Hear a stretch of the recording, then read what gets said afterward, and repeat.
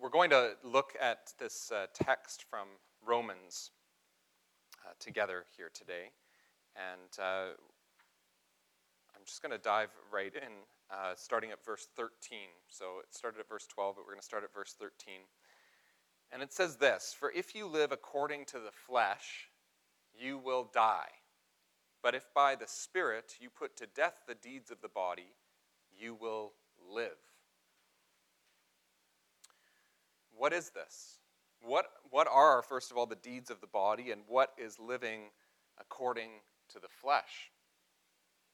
I think something really important to note right at the very top is to note that this is not about the physical being bad, as though things that are actual flesh or the physical body is a bad thing and the spirit is a good thing. That's not what it's about. And if you don't quite believe me, if you go back into verse 11 of the same chapter, we get this beautiful verse from the Apostle Paul, who wrote Romans. It says, "If the spirit of him who raised Christ from the dead dwells in you, he who raised Christ from the dead will give life to your mortal bodies also through his spirit that dwells in you." So in other words, what that is saying is that when you have Christ living within you, you also get life for your mortal body, for your actual physical body. So it's talking about the resurrection. It's not trying to say that somehow our goal as human beings is to sort of get to death and then won't that be great because our spirits can be released from this body. No. In Jesus, it's the best example. When we look at Christ, he died and he was raised from the dead in the body, in the flesh. We even say that in the Apostles' Creed. I believe in the resurrection of the body. So God is redeeming bodies for sure, and there's definitely things we do in the flesh that are not necessarily good things. But the body itself is not a bad thing. We're created good by God. So that's important to note up front. When Christ dwells in you through the Spirit, even your mortal bodies are redeemed. This word "dwell" is, in Greek, it's oikos, and it has the same root that means home. Okay, so it's talking about Christ making his home in you, when Christ lives in you. So what then is Paul talking about in verse 13, talking about if you live according to the flesh, you'll die, but if by the Spirit you put to death the deeds of the body, you will live? What are these deeds of the body? What is living according to the flesh? And I would want to argue that this is really about worldly focus. That these deeds of the body, or living according to the flesh, is kind of about our immediate satisfaction, or our desires for those things that are worldly or non-spiritual, non-eternal, not really having anything to do with God, and placing those things first, those being the focus. I think often this plays out for us in terms of placing ourself and what we want and how we want something now, placing that before God. As you follow the teachings of Christ, we find out that as well it can mean placing ourselves before others. And Jesus continually calls us to place God first, others before ourselves. And so I kind of think that these living according to the flesh is really sort of focusing on myself and what I want, what I desire, and fulfilling those desires, and not really thinking at all about what God wants, and not really thinking at all about others. So I think this might be what Paul is trying to drive at here around living according to the flesh. It's this worldly living. In the previous verse, Paul starts off this section by saying, "So then, brothers and sisters, we are debtors, not to the flesh, to live according to the flesh." And then he goes off and talks about the next bit. So then, brothers and sisters, we are debtors. We are debtors. We owe a debt, or we have an obligation, is another way to talk about this. And other translations do use that word obligation. A debtor is someone who owes. And what Paul is saying here is you have no obligation to the flesh. In other words, you don't have to live this way. You don't have to live satisfying your own desires. There's a better way. You're under no obligation to live according to the way the world tells you you're supposed to live. You don't have to live this way. Yet the world continues to convince us that there is a certain way to live. And the world even changes our language to reflect it. So we'll say things like, I really need a bigger TV. No. You may want one, and you may go buy one, but it's not because you need one. Or we really need to get a second car for our family because, don't want to take the bus. Or, well, I have a second car for our family, but there are ways around that. Or, whoa, we've got so much stuff, and there's another baby on the way. We really need to get a bigger house. Do we? Or, I really need that 5th piece of pizza. Now, those are kind of trivial things, but we do those with important things too, right? But how much of what we live for in our daily lives are not for our needs, but are for our wants? In other words, they are not obligations. We are not indebted to those things. We are not indebted to the flesh in any way. This is an incomplete or possibly a run-on sentence in Greek. Paul was great at writing, if you're ever reading, especially through Romans. Paul wrote a lot of run-on sentences. They just kind of keep going and going. We break them up in English and try to make some sense out of them. But this sort of, the thought is incomplete because he says we are debtors not to the flesh, and then he goes on and talks about the flesh. But he doesn't say what we are debtors to. So he says we are debtors and not to this, not to the flesh. But the implication in his thought is that we are debtors to something. We are debtors to the Spirit or to God. Now, we ought to know this. We pray in the Lord's Prayer.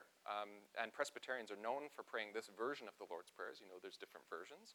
The one that we tend to pray here when we do pray the Lord's Prayer is, forgive us our debts. And that word kind of stands in for trespasses or sins, right? Our sin, which is linked to our living in the flesh rather than living in the Spirit, our sin places us in debt to God. So when we do anything against God's will, great or small, we damage the relationship between us and God, and we owe God. And we owe God more than an apology. So just to illustrate this, let's take this out of the realm of the divine, out of the realm of what we know about God, and kind of try to put this in human terms.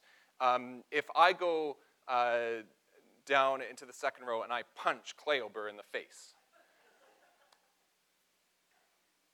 Yeah, sorry. Oh, no, I'm not supposed to say sorry yet. We'll get to that. But what needs to happen for things to be even? Right? For things to be just? He's going to punch me back in the face, right?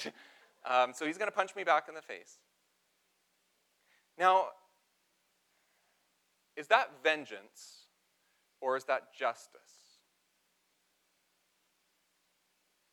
That's a hard question, isn't it? Well, I think if I punch Kleber in the face and he just automatically punches me back, I think that's vengeance.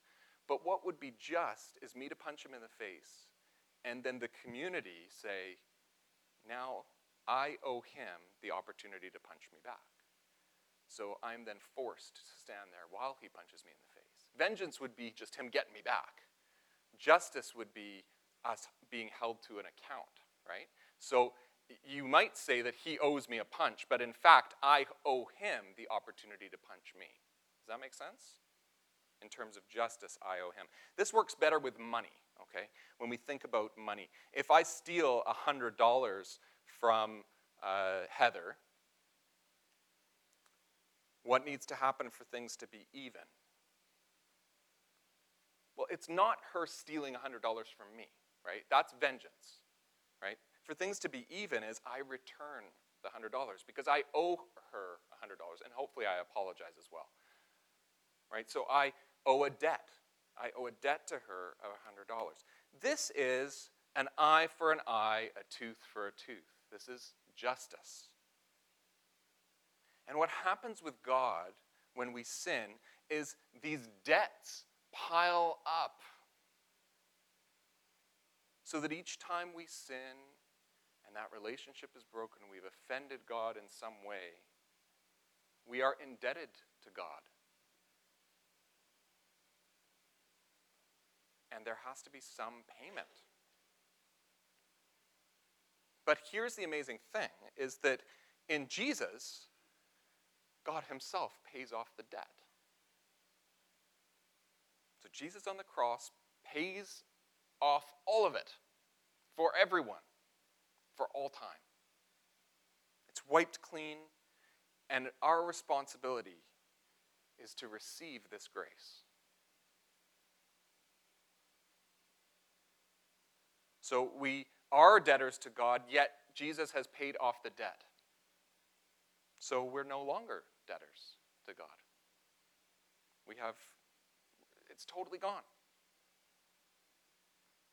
But Paul is writing after this has all happened. I'm just telling you things that if you're a follower of Jesus and have been for a while, this is stuff you already know. That we are debtors to God and Jesus has wiped the slate clean. But Paul says we are debtors. He's not talking about this debt.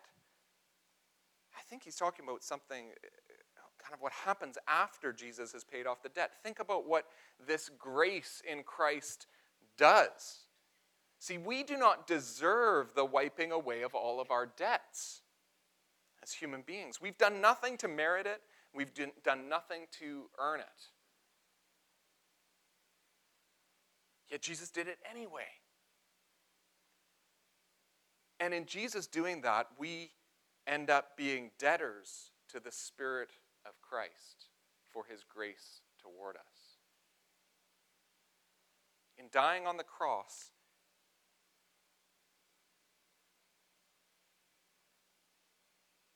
he ended up obligating us to himself. We are debtors to him for what he's given us. We end up bound to Christ when we receive his grace. This is quite important, I think, that we are debtors. We pray, forgive us our debts.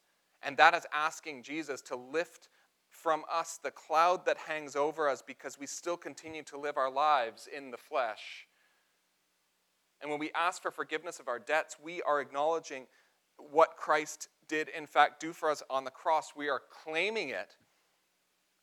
But when we claim it and when we receive Christ's grace, that places us in debt to the Spirit in a different sort of way. Think about this. The grace that Christ gives you is completely infinite, and so you are indebted to him for that grace and that mercy. But it operates differently than what we may expect. We are obligated to the Spirit and the life of the Spirit. And then Paul goes on to tell us how that obligation works. The second part of verse 13 and into 14 says this, "But if by the Spirit you put to death the deeds of the body, you will live. For all who are led by the Spirit of God are children of God." See, once you accept Christ and accept that Jesus has canceled your debt to God because of sin, once you receive that grace, you are granted the Spirit. You do not need to live according to the flesh anymore. You have no obligation to the flesh. Instead, led by the Spirit, you put to death that way of life, and you live the true life.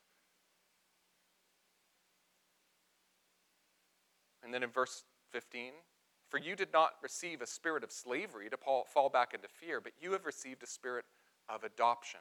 And here is where Paul gets into this obligation to the Spirit and what that obligation looks like.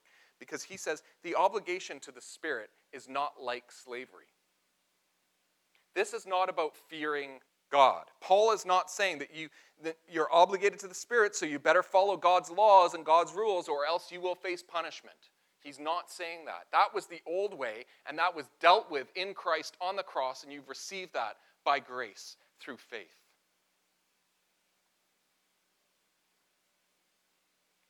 But you have received a spirit of adoption. And he goes on, when we cry, Abba, Father, it is that very Spirit bearing witness with our spirit that we are children of God. And if children, then heirs, heirs of God and joint heirs with Christ. You are adopted as God's child. Your obligation to God is not one of slave to master. It's not one of rule maker, rule follower. Your obligation is a family obligation. Here is a debt that you do not want to ever pay off. And you don't want anyone else to try and pay it off for you. You want to forever be in this obligation. Think about this for a minute. Think about your own families. I owe my parents so much. I can never repay them for what they have done for me. Now, not everyone has great parents or had great parents, but I think we can all imagine what the perfect parent ought to be like. And that imagination, that's God. God is that perfect parent. He adopts us. He adopts each of us as his children when we receive his Spirit. Can we ever pay him back for that? No. We are in debt to him. We owe God everything, our very existence, even our reconciliation to God, what Jesus did on the cross. We owe our very lives to God.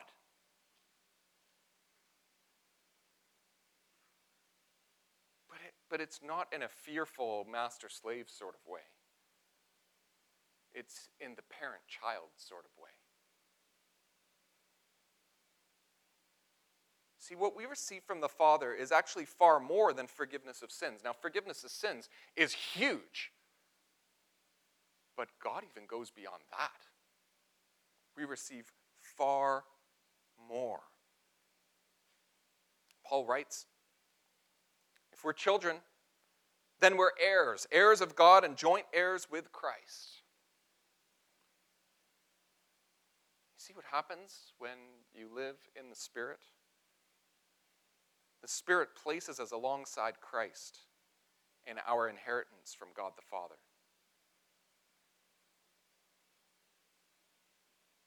Today's Trinity Sunday, right? And I'm not here to try to explain to you the mystery of the Trinity, certainly not at the end of a sermon. But the Trinity is Father, Son, and Holy Spirit in this communion or community of love. Listen to what Paul says here. In that community of love between Father, Son, and Spirit, where are we? Alongside Jesus as joint heirs with him. We've just been welcomed into the Trinity. I mean, that's pretty unbelievable. Come on in, says the Father, by the Holy Spirit. You come alongside Jesus and you inherit the kingdom as he inherits it. Unbelievable.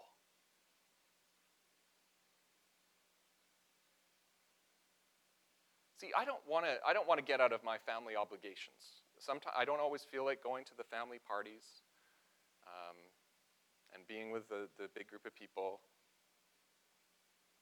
But I don't really want to be out of that. Right? I don't want to give up my family obligations. I want to be in there. And I want to know that that family loves me and cares about me. This is an obligation. This is a debt that we do not want to pay off. We do not want to get out of the obligation that we have to God. Because we want to be in God's family. We want to be in that circle of the Trinity. Father, Son, and Holy Spirit alongside Jesus, our brother. Do we really want to live according to the flesh? Because you know where that ends up. We end up enslaved to the things of this world. And in Paul's language, we end up dead. Now, we're all going to die physically. Paul is saying you end up spiritually dead. No new life for you. Do we really want to live that way? And when we do live that way, we really do end up enslaved. It's as though we have fallen back into this spirit of fear that holds us captive somehow to these things that we think we have to do, even though we've been set free in Christ.